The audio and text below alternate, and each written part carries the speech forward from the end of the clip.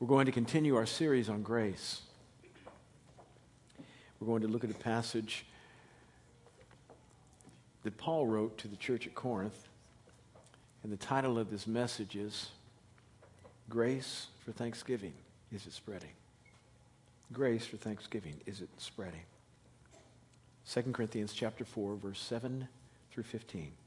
Verses 7 through 15. Paul writes and he says, "But we have this treasure in earthen vessels, so that the surpassing greatness of the power will be of God and not from ourselves. We are afflicted in every way, but not crushed, perplexed, but not despairing, persecuted, but not forsaken, struck down, but not destroyed, always carrying about in the body the dying of Jesus, so that the life of Jesus also may be manifested in our body." Verse 11. "For we who live are constantly being delivered over to death for Jesus' sake, so that the life of Jesus also may be manifested in our mortal flesh. So, death works in us, but life in you.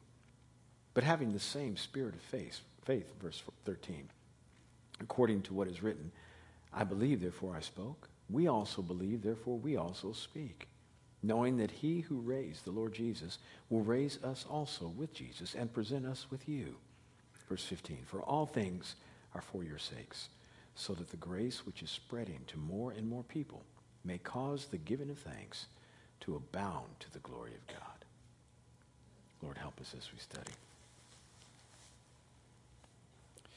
Paul is doing what he can to try to help the Corinthian church understand what the end should look like, and then live backwards.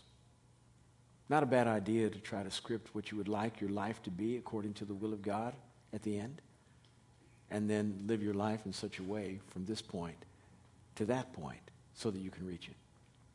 And here he talks about what the goal is.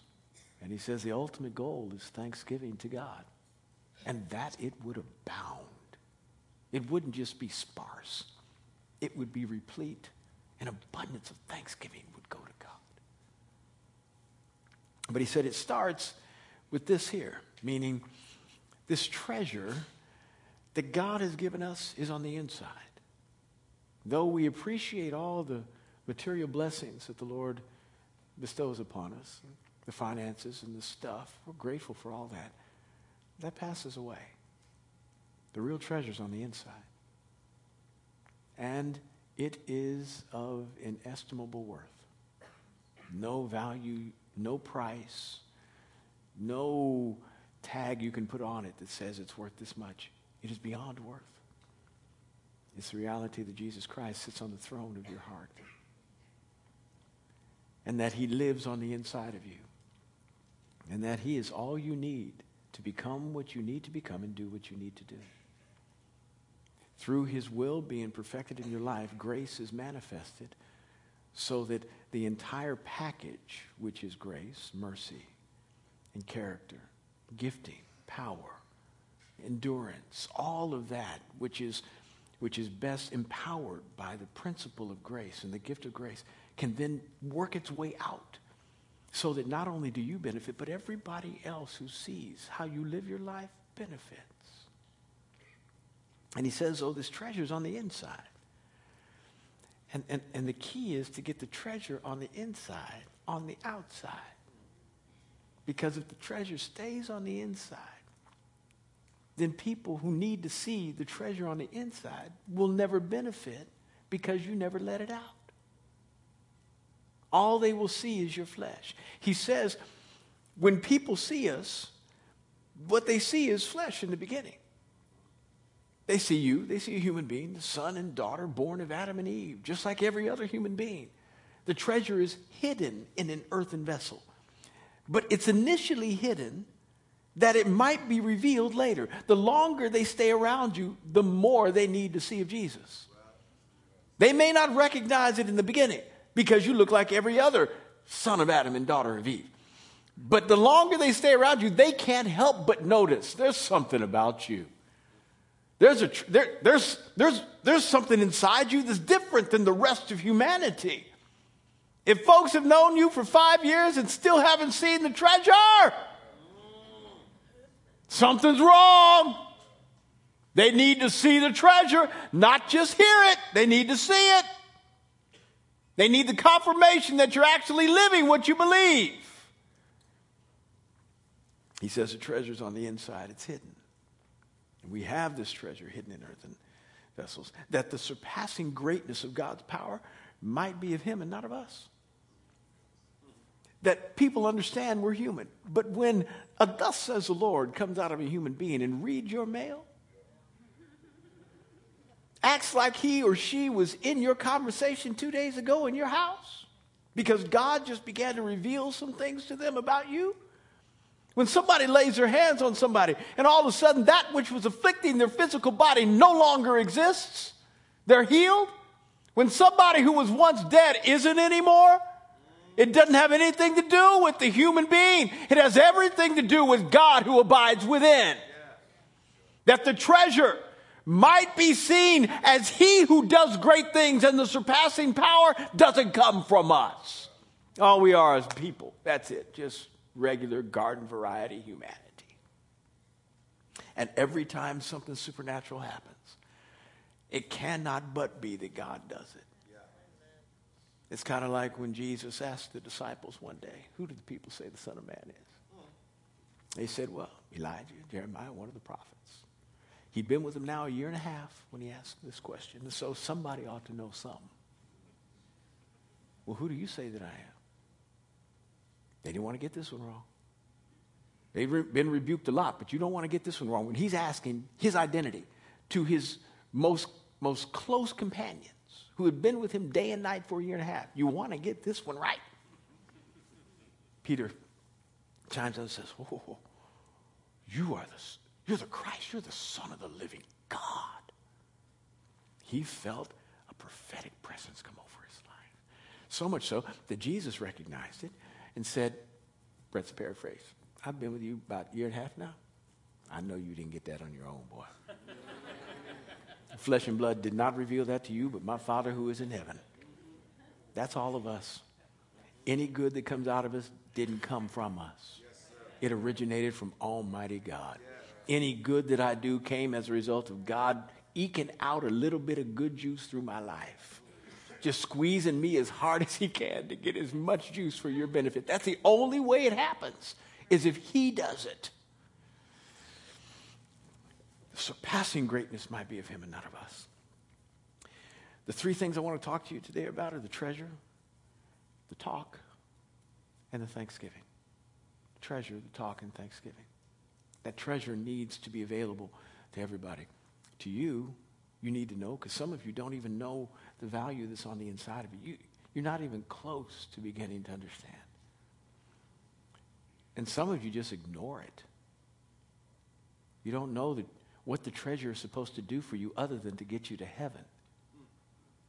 You don't realize that there's value of having the treasure and beginning to withdraw some of that in the vault, to let the accounting principle of why you've got it and now the use of it begin to work for you, that you can actually become better here and not just wait till you get to glory, that you can become more patient, you can become more like Jesus every day here, that treasure is to benefit you now, not just later. Oh my goodness, most of us don't understand that. And those of us who do, when we get a taste of it, all we want is more.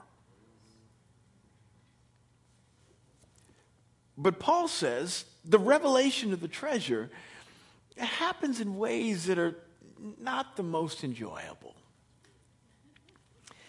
We'd prefer it happen differently. I know I would. The next few verses are not my favorite. Love my Bible, every verse of it, but I do have passages that I enjoy more than others. And this is one of those that I don't enjoy near as much because the reality of it is painful. There's no way of getting around it, though. And so I gladly submit to the will of my God. I understand what it means to pick up my cross and to enjoy it and embrace it. He says this,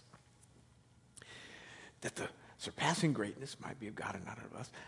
For we are afflicted in every way. Say every way. He is doing his best to try to convey to you that there is no inconvenience known to man that he has not suffered. Think of a way you can be inconvenienced and afflicted by humanity. And he would be able to check it off in his own life. Afflicted in every way, yet not crushed. I've been perplexed. Anybody been confused? You just face circumstances that don't make any sense. You're tithing, you're offering, and your business is going down the tubes. You're living right, you're showing up in church, you're serving in children's ministry, you're coming on Tuesday night for the marriage thing, you're going to a small group midweek, you're coming on Wednesday night for teaching and prayer, you're coming on Friday night to prayer, you're doing everything you know how to do, getting your devotionals on time, reading and praying, meditating, letting your mind be stayed on him, and life is not treating you like you should think it should treat you. And so the formula is not working. In your mind, you are confused, perplexed. This doesn't make any sense. This can't be God. Paul says, I live there. Perplexed. Can't figure it out. And this is a man who knew Jesus probably better than anybody on the planet at that present time. He said, I'm perplexed. I'm confused a lot, but I never despair.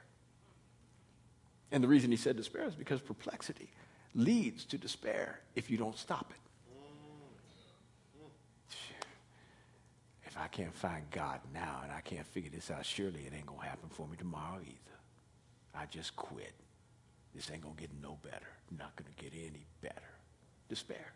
Hopelessness. He said, I get perplexed all the time, but it never leads me to despair.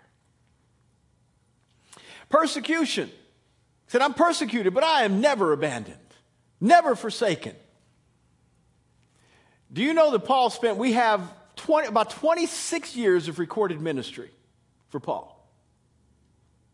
A good part of that was in the Arabian desert. And so we've got somewhere in the neighborhood of 15 that are as we know it to be in the book of Acts. And 2 to 3 of those 15, he was in jail. So 10% of his entire ministry life was spent behind bars. And that was the peaceful persecution. Outside of jail was a break from beatings. When he was not in jail, he was beaten. He was stoned one time. Not the grass kind.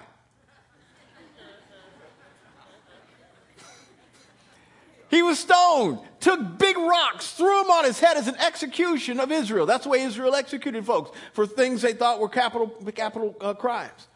Stoned. And his disciples who wanted him to be alive thought he was dead. Took him outside the city to bury him. And when he got outside the city of Lystra, the city that had stoned him, it's much like he went, whoo, that was rough. All right, well, let's... Now, listen, Brett, once I got stoned and realized I'd worn out my welcome in that city, I'd go next door. I'd find another place to set up ministry shop. Other people want to listen to me. Paul, no. Paul gets up and says, let's go back. Why? So they can do it again? This was a man who understood persecution at levels that we do not. Our persecution level is a friend doesn't like us anymore because we preach the gospel to him. And I'm not belittling that, but you weren't beaten. Paul says, I've been beaten and persecuted. I live there. But the Lord has been with me every moment of the day. He's never left me. Persecuted, but never forsaken. God has strengthened me through my difficult times. Lastly, he says, struck down, but not destroyed. When you get struck down as much as Paul did, you almost have the tendency to say, you know, this wallowing in dirt is feeling pretty good because every time I get up, I'm right back down here. I think I'll stay. I think I'll just stay. What's the point in getting up? Because every time I get up, I get put back down. Paul said, I'm struck, but my spirit is not destroyed.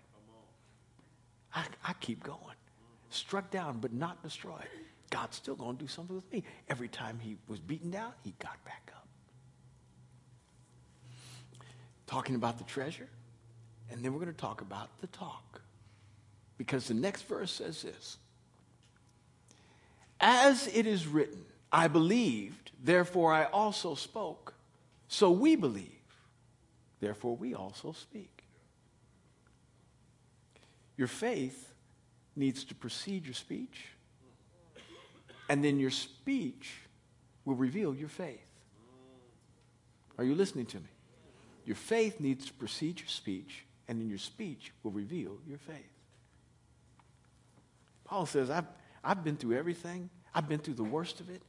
But I want you to know that doesn't change my language and what I believe about God. Let me say this as a prefacing comment to my next statements. If you don't believe, don't open your mouth. You ask somebody how they're doing and they're not doing well. Oh, I'm down low, sick in my back. I got a little, well, you know, I'm making it through. My money's funny. Yeah, I'm just, I need a job. I'm unemployed. Yeah. And they just keep on talking. And all their speech is complaining. There's no faith. There's no perspective of bringing this through the will of God. Paul says, I believed, therefore I spoke. If you don't believe, shut up. Because all you're doing is complaining and magnifying what the enemy is doing in your life, magnifying the trial and ignoring the treasure. Are you listening to me? Now let me tell you about this treasure. The only way, as Paul has said here, the treasure can best be revealed and exposed is if this earthen vessel is cracked open. When the earthen vessel is cracked open, then the treasure is revealed. And circumstances allow for the earthen vessel to be cracked open so that people can see what's on the inside.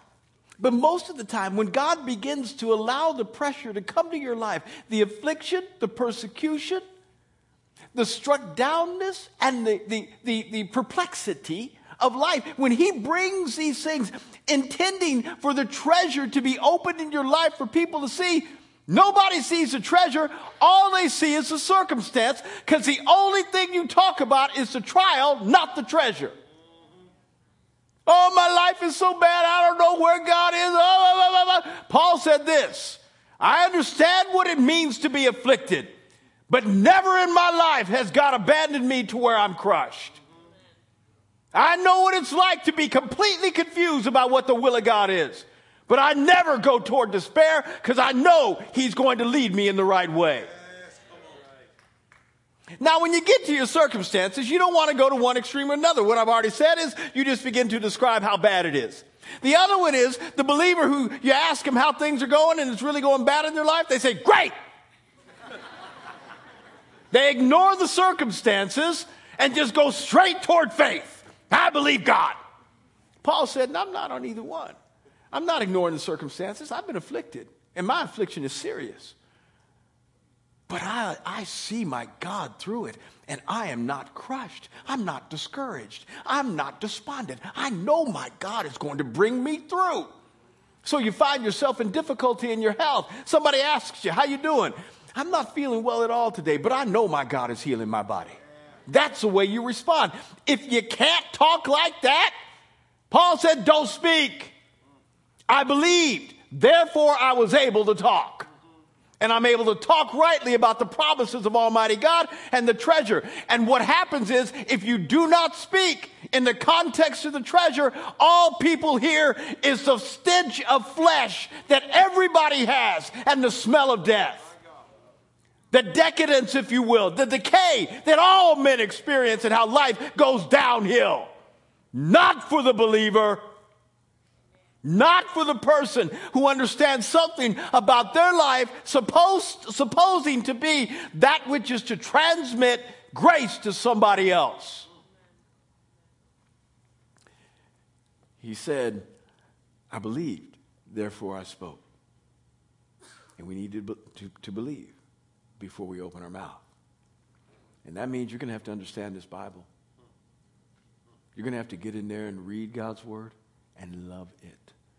And let it begin to fill the vault of your heart, so that whenever difficulty comes, you're not able just to talk about it. You're able to bring up the promise that is associated with that circumstance.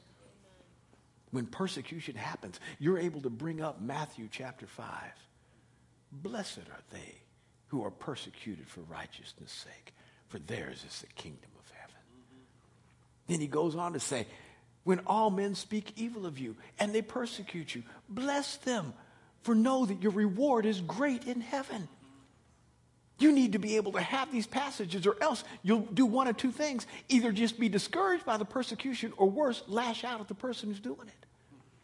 Both of those will deny the treasure that's down on the inside of being seen by the person who desperately needs to see it. God wants to use these circumstances that are untoward to break open the pot. You know, Gideon was a man who was reluctant to be used by God in Judges chapter 6 through 9. And yet God used him beautifully. And he was supposed to vanquish a foe that was coming against his nation, the Midianites. Tens of thousands of warriors. And God had given Gideon 30,000 and then reduced the 30 down to 300. Down to 300. And Gideon was wondering, what am I going to do with 300? He said, I'm going to do this for you, God said. He said, get some pots. And we don't know exactly what the communication was between Gideon and God, but we do know that this probably wasn't Gideon's idea. It probably wasn't his idea. So he got pots, put torches in the pots, and then had trumpets.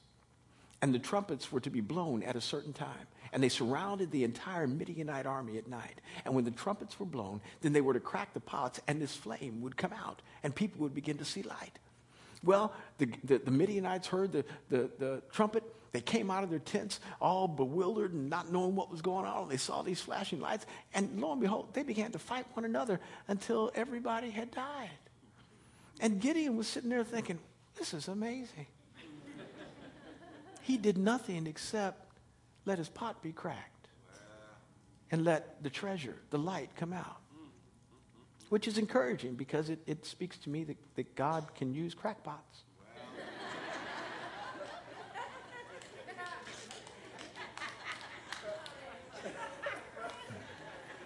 Some of y'all ought to be really happy. Pastor, that's the best thing I've heard all week. Thank you so much.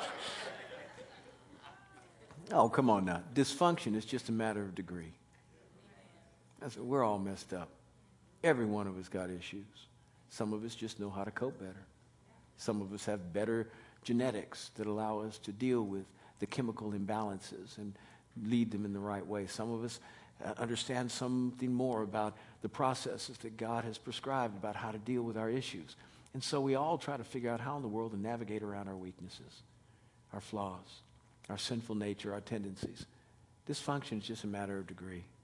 We're all crackpots, every one of us. The goal is, when the pot is cracked, to let the right thing come out. Let the right thing come out. He says, when I'm cracked, this is what comes out of me. Life comes out of me. That the dying of Jesus, the dying of my flesh, I might decrease, and then means life for you. That the dying of Jesus might be manifest in my mortal body, that his life might be manifest also, so that you can see something. Death works in me, but every time it does, life in you. Why? Because he allows the treasure on the inside to be revealed through the cracking. And every circumstance you've got is so that the treasure of Almighty God might be revealed to people who don't know what to do, how to get out of their circumstance, and have no idea how much God loves them.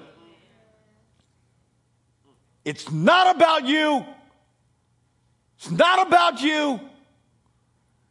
Paul said all these things are for your sake. In this passage, he says we endure all this for you, so that you can receive life, so that you can understand something about how to go through life, so you can see how Jesus moves through difficulty, so you can understand his will for your life doesn't end when the circumstance starts. that he wants to bring you through so you can talk more about the treasure than the trial. Oh, you got to hold on to this. You got to hold on to this. You got to get this. The benefit, residually, is that you understand more about your purpose. But Paul said, the primary purpose in me going through this stuff is so that you can receive life. And he ends with, and as a result of this stuff happening, grace is spreading. It's spreading to more and more people. Every time I go through difficulty and I allow the treasure of God to be seen on the inside, people get saved. Folks repent. And the church begins to give more thanks to the Father because grace just spreads. Is grace spreading in your life to everybody you know? Is it spreading? Is it contagious through you? He said grace is abounding more and more as a result of my difficulty. Does grace come out of your difficulty? Does it have the privilege of overflowing and blessing other people? And the end product of all of this is that thanksgiving would be given to God. I'm going to make no small statement. And I believe it's true with all my heart, though I've never heard anybody else say it. That the end product of redemption is thanksgiving. That's the end product. There's nothing that comes after that. God sent his Son that we could be forgiven for our sin, that we could be made justified though we were condemned, that we could be called sons rather than just servants, that he could bless us, give us a home in glory forever, and help us in our life here. He crowned us with loving kindness and compassion. He's been amazing. And we receive those benefits and we enjoy them. But remember, the beginning and the end is God. He's the Alpha and the Omega. The end is not us. That's not the end. The end is that as a result of what he has done for us, we praise him. We honor him. We give him the glory he is due. Now, let me tell you why I think Thanksgiving is the end product of redemption. Because the angels can praise him, and indeed they do. We see pictures of it in the Bible. Holy, holy, holy is the Lord God Almighty. The whole earth is filled with his glory, it says in Isaiah 6. In the book of Revelation, we see worthy is the Lamb. The angels are singing. It's an amazing moment. They can praise him. They can glorify him. But the angels don't know anything about how to say thank you for being saved. They don't know anything. They can't do that because they were never lost. Nobody had to go search for them. Nobody had to forgive them when they were condemned. Nobody had to pardon them when they didn't deserve it. They were never in need of redemption. They were created, and they glorify him for that. But all they can do is look on at the Lamb and say, I wonder what that feels like. That's all they can do. Humanity are the only ones who are privileged to say thank you. Thank you for saving me. Thank you for loving me. Thank you for redeeming my life. When I was nothing, you made me something. Thank you. Thank you. Thank you. There is nothing more high in praise than that. Nothing in the universe more high in praise than that. And that you withhold. That we withhold thanksgiving. Because things aren't going very well right now. Because our life isn't going according to our script. And we're mad at God. Jesus, help us. Jesus, help us. We don't need another material blessing to say thank you. We don't need another miracle to happen in our lives to give him the thanks he deserves. if we had just been forgiven. Just that. Just that. It would demand a praise service that would never stop. That would never stop. But he didn't stop at forgiveness. He said, I'm not only going to forgive you, I'm going to cancel out the penalty that you should deserve. So forgiveness is just release from wrongdoing, a plea for restoration in relationship. It doesn't deal with the penalty. He said, I'm going to pardon you for everything you've done wrong. Amazing. I don't have to suffer? Nope, don't have to suffer. And then I'm going to use you. I'm going to make you an emissary in my kingdom, and you're going to go out and be a show of what forgiveness looks like, and you're going to help people, and you're going to help people understand what it means to be pardoned. You want to employ me after I treated you like an enemy? You want to invest in me your will? You're amazing. Wow. I take the job. That's great. Yeah, but I'm not going to stop there. I'm going to give you my name. I'm not going to just call you a servant. You're going to be known by me. Call you a Christian, give you my name, Christ-like, and I'm going to let you be my boy and girl. I'm going to adopt you. And I'm going to give you an inheritance that's eternal, an inheritance now and an inheritance with rewards when you get to glory that you will be able to enjoy for the rest of eternity. That's what I'm going to do for.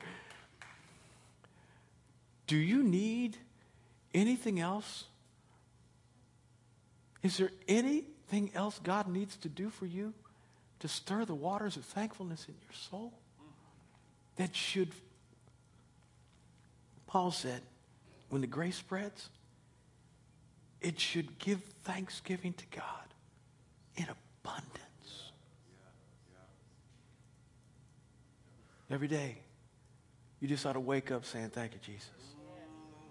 Just thank you. I want you to know, I don't know how today's going to go, but I want you to know I'm going to be thankful starting at the start of this day. I want you to know I am thankful for what you have done for me. And let that set the tone for the entire day. Paul says, that's why I go through all this. That's why I get beat up and put myself in harm's way if need be. And I endure all this, that the treasure might be seen, that other people might understand what life looks like, so that grace spreads and people can honor and praise him like they should. With thanksgiving unending. This is how grace should flow and spread for the giving of thanks, by the breaking open of your pot, so that others might see the glorious treasure of Christ in you, the hope of glory.